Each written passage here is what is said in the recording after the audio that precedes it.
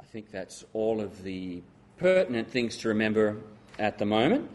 So let's turn in the Word of God to Luke 22. Luke 22, as we continue looking at this last night of Jesus as he's crucified. We are coming very quickly now to his crucifixion and to the end of the Gospel of Luke here as he takes us through the life of Jesus Christ. This night which we've been looking at, so it's begun with the Feast of the Passover, them celebrating that and God teaching them through there. He's talked to them about various things throughout the night. And as this night progresses, and this is one of the things I said about Luke 22 last week, is Luke has crammed a lot in here. There's just a lot going on, and there's even not everything in here. So once you put all four Gospels together, you see just how much is happening in just a few hours of time. And as this night progresses, the intensity of the night just keeps escalating. So it started, at least from the disciples' point of view, as a normal Passover meal night, but then quickly became something very different, something they were not expecting. And even though Jesus had warned them what was coming and was trying to teach them through it, they did not expect what was about to come. Now, with this intensity that comes through the night also comes a great deal of confusion for the disciples, and it just keeps building on top of each other. Jesus has just spoken to them about pride as they've been arguing this very night about who was the greatest, and he's told Peter and talked to Peter about how he will deny him 3 times before the morning comes, and how that would devastate him that night. But it wouldn't just be Peter. We know from the other Gospels that once this happens, once Jesus is arrested, Peter will deny him vocally, but the others will scatter and disappear. And the only one that stays with Jesus through the whole process is John. The rest all scatter and are away. But through the night, as they're talking and as Jesus is interacting with them, they have their conversations at dinner, and that through that evening, and then when they leave the room, the upper room that night, they walk through the city and down just outside of Jerusalem across the Kidron Brook and up into the garden. Jesus is talking to them all along the way. In fact, on that journey between the upper room and the garden is where Jesus has that conversation we just sang about, abide in me, with the vine. That's on their trip between the two. So Jesus is trying to encourage them and prepare them for what's ahead in the night. He's going to help them through this trial, even through their failures of trial. As it often strikes me as we read through these passages, study through these passages and these nights that Jesus was here, just how much Jesus is focused on others during this time. He is bearing a great weight, and it is clear that he is under strain for himself. But even in the midst of all the strain he has on himself, he is still concerned for the well-being of those around him, for the well-being of his disciples. And so he's constantly encouraging them and teaching them and trying to build them up and prepare them this night for what is about to happen. As they go through this night, and as we look at these next few passages we'll read in just a moment, they are going to see in a number of different ways the power of God at work, how God works and what that means. And this is important for them because Jesus has just spoken to them about their pride and about Peter's work and about how they are not enough for what is ahead. They think they are, but they are not enough.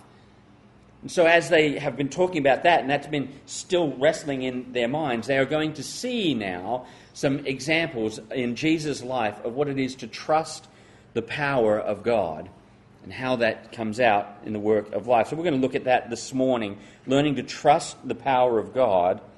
And we'll see this through Jesus, through the power of trust, through the power of prayer, and the power of the cross. Those are going to be our three thoughts this morning. But let's read the passage, Luke 22, beginning in verse 35. It says, "And he said to them, 'When I sent you without money bag, knapsack, and sandals, did you lack anything?' So they said, 'Nothing.' Then he said to them, 'But now he who has a money bag, let him take it, and likewise a knapsack. And he who has no sword, let him sell his garment and buy one. For I say to you that this which is written must still be accomplished in me.' And he was numbered with the transgressors. For the things concerning me have an end." So they said, "Lord, look, here are 2 swords. And he said to them, 'It's enough.' Coming out, he went to the Mount of Olives, as he was accustomed, and his disciples also followed him. When he came to the place, he said to them, 'Pray that you may not enter into temptation.' And he was withdrawn from them about a stone's throw, and he knelt down and prayed, saying, 'Father, if it is your will, take this cup away from me. Nevertheless, not my will, but yours be done.' Then an angel appeared to him from heaven, strengthening him. Being in agony, he prayed more earnestly. Then his sweat became like great drops of blood falling down to the ground. When he rose up from prayer and had come to his disciples, he found them sleeping from sorrow. Then he said to them, 'Why do you sleep? Rise and pray, lest you enter into temptation.' And while he was still speaking, behold, a multitude, and he who was called Judas, one of the 12, went before them and drew near to Jesus to kiss him. But Jesus said to him, 'Judas, are you betraying the Son of Man with a kiss?' When those around him saw what was going to happen, they said to him, 'Lord, shall we strike with the sword?' And one of them struck the servant of the high priest and cut off his right ear. But Jesus answered and said, 'Permit even this.' And he touched his ear and healed him. Then Jesus said to the chief priests, captains of the temple, and the elders who had come to him, 'Have you come out as against a robber with swords and clubs? When I was with you daily in the temple, you did not try to seize me. But this is your hour and the power of darkness.'" Let's pray. Our Heavenly Father, as we come to your word, bless not only its reading, but our understanding. Help us to learn the power of trust, even in dark and difficult times. We pray these things in Jesus' name. Amen. We look here, we see this night progress very quickly. They leave, they will have a few moments of respite in the garden as they pray through the night, which will bring them into late night, early morning, before they come to capture Jesus, and then we see a series of trials, which we'll look at in the weeks ahead, which are just a disaster in so many ways. But as we begin and look first here at our first section here of what has done, we see the power of trust. The power of trust. He says to them there in verse 35, and he said to them, "When I sent you without money bag, knapsack, and sandals, did you lack anything?" So they said, "Nothing." What Jesus is reminding them of here is that he has proven himself to be trustworthy. He's proven himself to be trustworthy. Now let me ask you the same question for you to consider and think on that Jesus just asked his disciples. How has God provided for you? We've sung songs this morning to remind ourselves of what we have to be thankful for, the provisions that God has given us and the things that he has done in our life. This morning, how has God provided for you? See, Jesus has just reminded them that they are not sufficient to endure this night themselves. They are not enough. They were sure that they wouldn't deny him. So when Jesus says that someone's going to deny him and then that Peter is going to deny him 3 times, all the disciples say, although Peter gets the biggest rap because he's the most vocal, all the others say, "Oh no, just like Peter, we won't deny you." So they all think they have what it takes to endure the night. But Jesus reminds them it has never been about what they could accomplish. It's never been about them.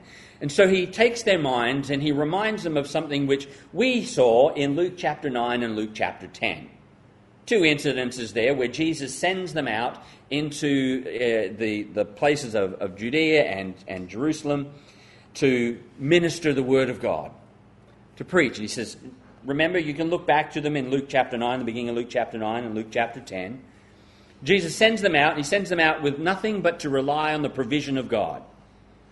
Go out and rely on God to take care of you. They preached and they didn't lack anything. He asked them, when I sent you out with nothing, and you went out to preach and I told you, trust God, did you lack anything? They thought about it for a minute, thinking back about what had happened, and their answer is a very clear, nothing. We lacked nothing. Nothing at all. He asks a very important question for when we are facing difficult times ahead. How has God provided for you? As you look forward into uncertainty, as you look forward into what is ahead of you, no matter what it will be, this is not the first time you have been there. This is not the first time that you have been standing in a place looking forward, not knowing what's ahead, not knowing what to expect, perhaps in confusion, maybe in fear. This is not the first time you are at where you are right now. You have been there before. It may not look the same, but the circumstances, although they may look different, are essentially the same at heart. Look back at what God has done for you. So many of the Psalms are like that. The psalmist will begin lamenting something or thinking about what they have done or where they are, and he will remind himself, or them as the psalmist, what God has done. They will rehearse the history of Israel, or even their own personal history, say, this is what God has done, so that I will have confidence in what he will do. And this is where Jesus is reminding him. He says, do you remember what I've done for you? When you were in need, did you lack anything? The answer, nothing. God is trustworthy. Perhaps when Jesus asked them that question, rather than a quick no, maybe they thought through it, maybe they discussed what happened in those days, because they were quite incredible trips they went through. Luke chapter 9 and verse 3 says, and he said to them, take nothing for the journey, neither staff, nor bag, nor bread, nor money, and do not have 2 eunuchs apiece. So they went out with nothing. Jesus sends them out. But those times, they weren't without difficulty. Even though they didn't lack, we know that there were times where it didn't work as they thought, or they were told if people don't let you in, well, then just leave them behind. So it wasn't without difficulty in those times that Jesus says, did you lack anything? Certainly had difficulty. But while it had its difficulty, they were times that were filled with amazing things. They saw the amazing power of God at work in their life. In Luke chapter 9 and verse 6, when they come back from this first journey, it says, so they departed and went through the towns preaching the gospel and healing everywhere. They saw the power of God in their life. Luke 10, the next time they go out, he sends out the 70, including these. It says, then the 70 returned with joy, saying, Lord, even the demons are subject to us in your name. So, Jesus asks a fairly simple question. When I sent you out, did you lack anything? The answer to that question is really a pretty simple, no, we didn't lack anything. But the simple answer to that hides a great depth of more, doesn't it? Because it wasn't just that they didn't lack, it was much more than that. God didn't just provide the simple needs, but they saw the power of God at work in their life. It is so much more than just a simple answer, no, we didn't lack. The bigger answer could be, no, dear God, we did not lack. In fact, we were abundantly blessed. We saw far more than we thought. Jesus is reminding them that he is trustworthy. They are about to go into a night that they cannot handle themselves, that they do not know what is ahead of them. They do not understand. And Jesus says to them, remember this tonight. When I sent you out with nothing, did you lack? No. Gentlemen, remember that tonight. You're going to need that memory. He didn't just meet the need, but abundantly blessed. Think back to those times you struggled. Did Jesus leave you empty? Did he leave you troubled? Be reminded that he is trustworthy. He's proven to be trustworthy because he is enough. Jesus is enough. He provides your greatest need. As he tells them what is about to come, so he's going to give them just a little hint of the difficulties that's going to come. And he says, and he continues there in verse 36, then he said to them, but now he who has a money bag, let him take it, and likewise a knapsack. And he who has no sword, let him sell his garment and buy one. For I say to you that this which is written must still be accomplished in me. And he was numbered with the transgressors. Amongst the things he was going to do for them, amongst the provisions he was going to make for them, was tonight he was going to provide for our greatest need. For your greatest need, for their greatest need. Amongst everything else that he would do this night, amongst everything else that he would do for them this night, one thing he would do is greater than all of it. Greater than everything. And it's bound up in those simple words that he was numbered with the transgressors. Of course, it's easy to see that in the sense that he would be treated like a criminal and that he would be crucified between two thieves, and mark that as how he was numbered with the transgressors. But it means much more than that. That is not a statement just that he'd be treated like a criminal and crucified with criminals. Transgressors are not just the thieves. Transgressors are all of us. The statement that he was numbered with the transgressors says that he was counted among us. He became like us. This is a statement of substitution. That's what it means to be numbered with the transgressors, is a statement of substitution. He was going to die in the place of sinners. He was going to take our place amongst everything else that he would provide. For the disciples and for us this night, the greatest thing that he would do was to die in our stead. To provide for our greatest need. You need to trust him that what is about to happen, as awful as it will be, what is about to come before the disciples is going to be tragic and terrible and terrifying. But this is exactly what he had planned. It is exactly what he needed to do, and it's exactly what needs to happen. He is going to provide salvation from sin. And so he is reminding the disciples and us, through extension, to trust him. Because once he's reminded them at the beginning, and he says, you remember when I sent you out with nothing? Did you lack? And they say, no, we lack nothing. So once he has reminded them about what he has done, then he puts their mind forward and he says, now let's look forward. Why did I remind you of that? Because ahead of you are difficult times ahead. They are times where you're going to think you need to have all of this, where you think you're going to need to have a sword. Now, it seems Jesus' statement here to go buy a sword is a figurative statement. It doesn't seem that he actually means that they need to go out and buy swords. It's a statement, the whole statement there is an expression of the difficult and dangerous times they are about to walk into. Why would it be figurative? Well, let's look just at the clear context that comes up ahead. A few verses down in verse 38, when the disciples say, well, look, we've got 2 swords, Jesus doesn't say, go buy more. In fact, he uses something opposite there, and we'll see that in just a moment. And then in verse 51, when the great multitude comes to capture Jesus, and Peter rips out one of those swords and cuts off the ear of Malchus the high priest, Jesus doesn't say to keep going. He says, stop it, put the sword away. So Jesus isn't here telling us that we need to buy swords and we need to be ready to fight. And it's a statement here of the difficulty that is to come. It is going to be a dangerous time. You are walking into difficult and dangerous times.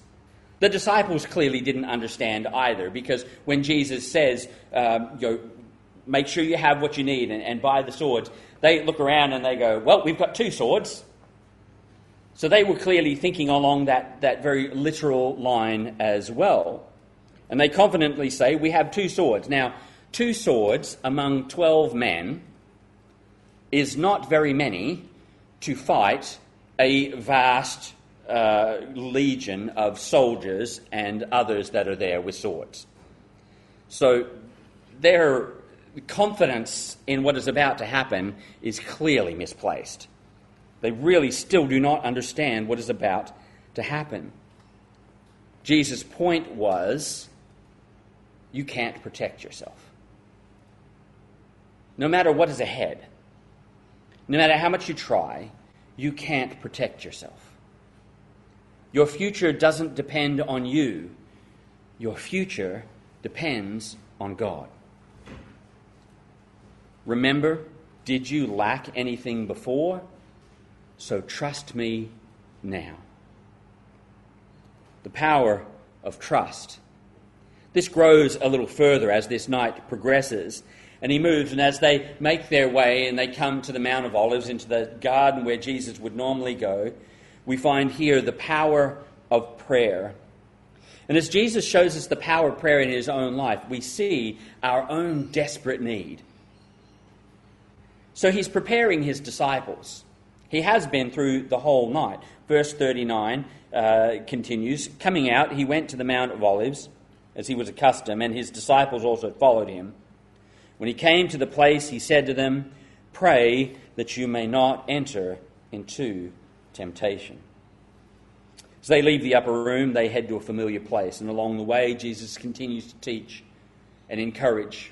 Like I said before, the song we sang with Abiding in the Vine, that's part of their conversation as they walk, that they need to live with him. He has also talked to them and encouraged them in the strength about what he is going to do. He's spoken to them this evening about the coming of the Holy Spirit and how he must leave, but the Holy Spirit will come and empower them. So he's strengthened them and encouraged them there. He's given them direction and directing them about what they need to do and what will come. He's prepared them for what's ahead. And John 17, we see he is praying for them, as we've even seen just before here when Jesus speaks to Peter, I have prayed for you. Now, through this whole night, as Jesus has been talking to them and encouraging them and trying to direct their minds, did he give them all the answers to their questions? No. They still don't know what's going on. They still don't know everything they need to, or at least seem to think they need to know. But was it what they needed? Everything they needed for this night, Jesus had given them. And as they come to the garden, Jesus gives them these words. Pray that you may not enter into temptation. He tells them to prioritize prayer. That is why Jesus is there. You know from the other Gospels probably what's taken place. They come to the garden. Jesus leaves most of them, so there near the entrance to the garden, he takes 3, Peter, James, and John, and they go a little bit further in. Jesus talks with them for a moment, and then he goes just a little further in to pray by himself. And he leaves them all there, and he says, pray. Pray that you do not enter into temptation.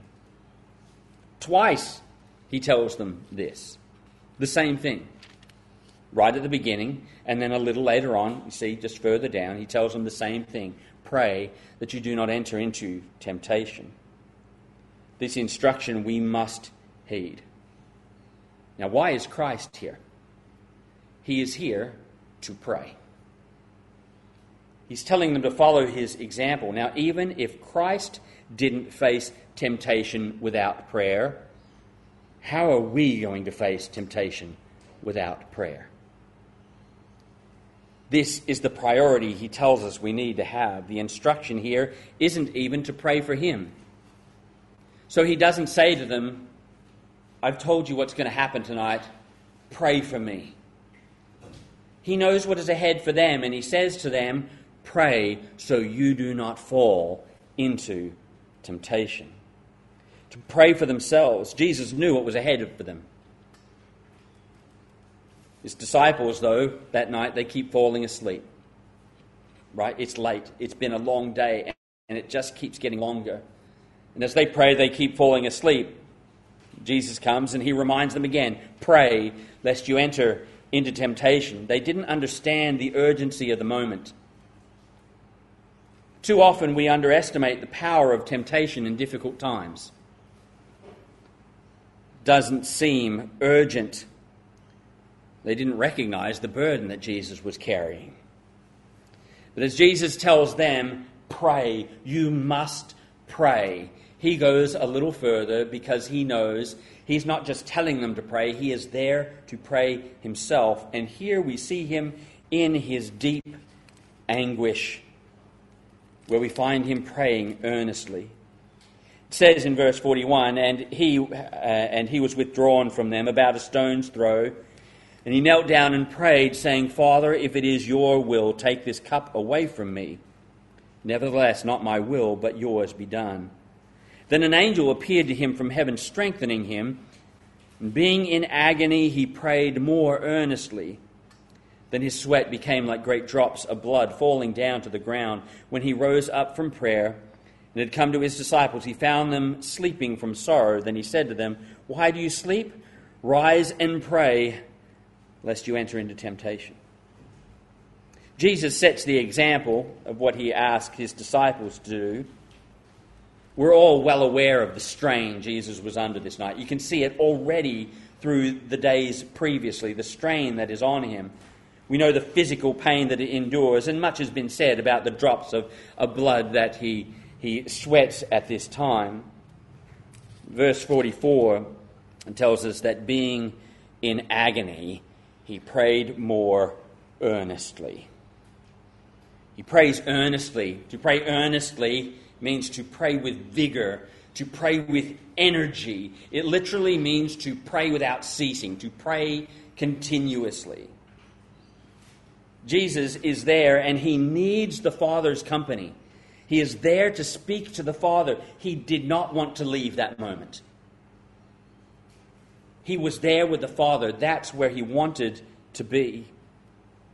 Strain was so great. During this time, traditionally, prayer was made standing up. So they would go and they would stand and they would pray, which is why you see the Pharisees often praying that way. And that was the traditional way that it would happen. But here, Jesus is bowing under the strain. It says that in the garden he goes and he kneels in prayer. The weight of what is about to fall on him is heavy.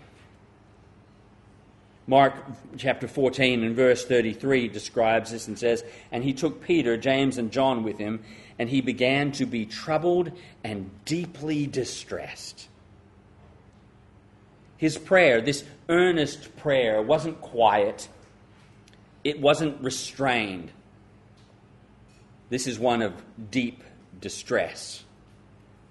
The writer of Hebrews describes it this way in Hebrews 5 and verse 7, who in the days of his flesh, when he had offered up prayers and supplications with vehement cries and tears to him who was able to save him from death, and was heard because of his godly fear.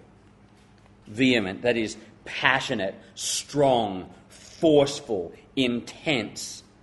This is a prayer which was probably full of groans and cries and crying and shouts. Maybe whispers at time when his voice would give out. This was intense prayer. And this is how we're called to pray earnestly. In this moment of prayer, in this intense prayer, his prayer is for the Father's will to be done. Father, if it is your will, take this cup away from me. Nevertheless, not my will, but yours be done. Why was his prayer so intense? Why was he in such agony and such distress? His distress and his agony and the burden that he bore was not because of the physical pain. Jesus was not overwhelmed and distressed because he knew he would suffer physically. He knew that was coming, and yes, it would be great pain, but this is not what weighed on him so heavily. He tells us here what weighed so heavily on him. He tells him what caused him to buckle under the load and to cry in prayer. He was about to drink the cup of God. This is the weight he bore. What cup? What does he mean by take this cup away from me? Throughout the Bible, the cup represents God's wrath. The cup of God's wrath. So places like Isaiah 51 and verse 17, it says, "Awake, awake, stand up, O Jerusalem, you who have drunk at the hand of the Lord the cup of his fury. You have drunk the dregs of the cup of trembling and drained it out." You'll read that phrase over and over throughout the Old Testament particularly.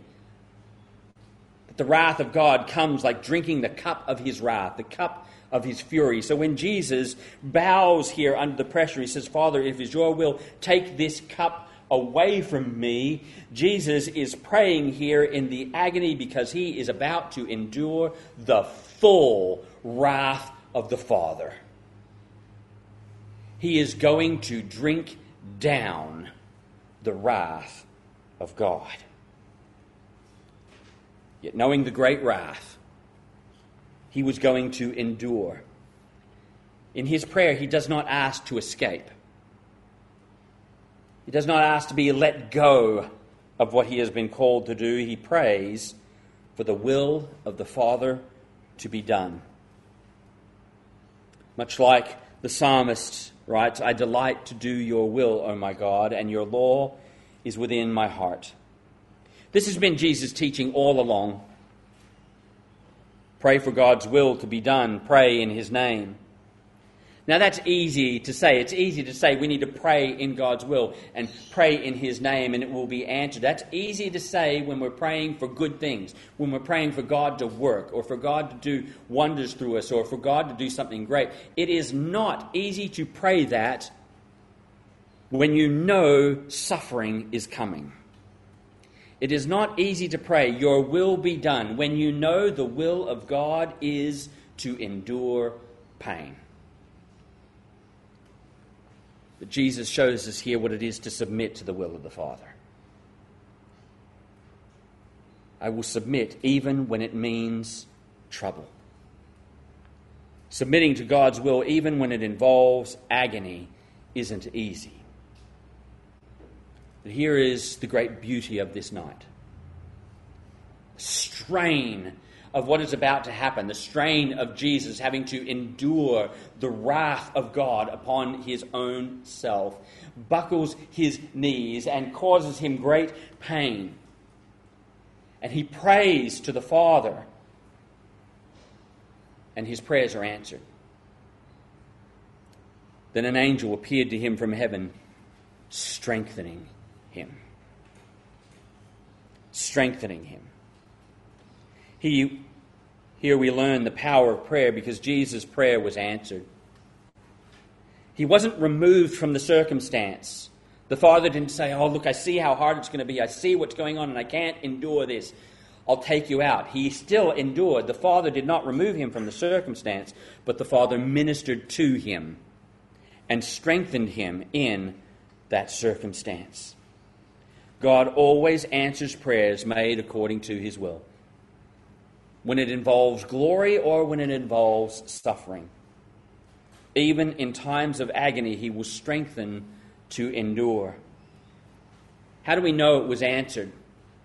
How do we know the angel that was sent to him strengthened him? And it's not just empty words and not just an empty company of an angel.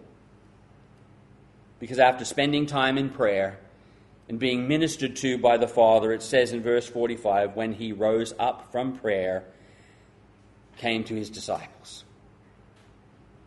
In those moments when he's knelt there, bearing the weight of what is about to happen, he's strengthened to the point where he says, "All I want to be is here with the Father, but now I get up and I do what I need to do." The Father answered his prayer. Which leads us to our last thought this morning. The power of trust, the power of prayer, and finally the power of the cross. Judas brings with him the soldiers to come and arrest Jesus, betrays him with a kiss. And in those moments, what takes place? Peter tries to save everyone and misses and ends up cutting off an ear. Jesus says as they take him, verse 52, then Jesus said to the chief priest, captain of the temple, and the elders who had come to him, have you come out as against a robber with swords and clubs? When I was with you daily in the temple, you did not try to seize me, but this is your hour and the power of darkness. The power of darkness is temporary. It's temporary. He says the hour of darkness has come. They've been trying for a long time to get him. They've been trying to plot and scheme and ways to trap him, but it's never been the right opportunity, the right time. They never could because it was God's time they needed to wait for. But now they've been allowed this opportunity. They've been allowed this chance. And in the darkness of their hearts, they will be used by God to conquer the darkness of hearts. Notice that Jesus says this is only their hour. This is your hour. The power of darkness is power, but only for a short while. That power is about to come to a dramatic end. Sin and death will be conquered. They cannot keep him in the grave. Acts chapter 22, him being delivered by the determined purpose and foreknowledge of God, you have taken by lawless hands, have crucified and put to death, whom God raised up, having loosed the pains of death, because it was not possible that he should be held by it. This is only the hour of darkness. It's temporary. But while the power of darkness is temporary, the power of the cross is eternal. Jesus often calls this his time. This is when he would crush sin and death.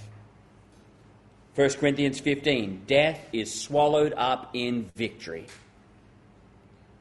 Jesus would die so that we could have eternal life.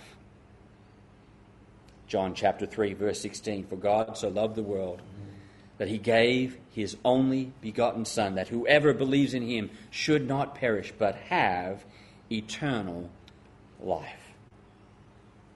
In these events, we see the power of trust, the power of prayer, and the power of the cross.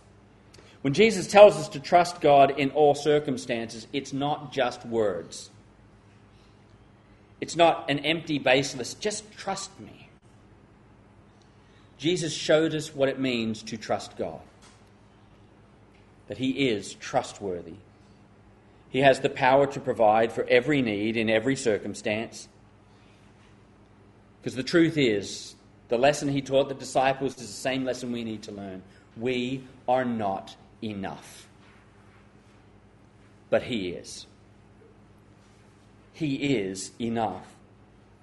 He answers our prayers with strength. Because of what he has accomplished on the cross for us, that was eternal. Not just a temporary patch. An eternal freedom. Jesus genuinely has the power over sin and death. And in every circumstance, good or bad, in every circumstance, he is enough.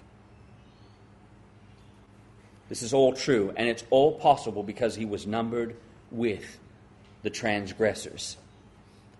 Believe him today. Let's pray. Our Heavenly Father, we thank you for the opportunity to think through one of the darkest nights in all of history.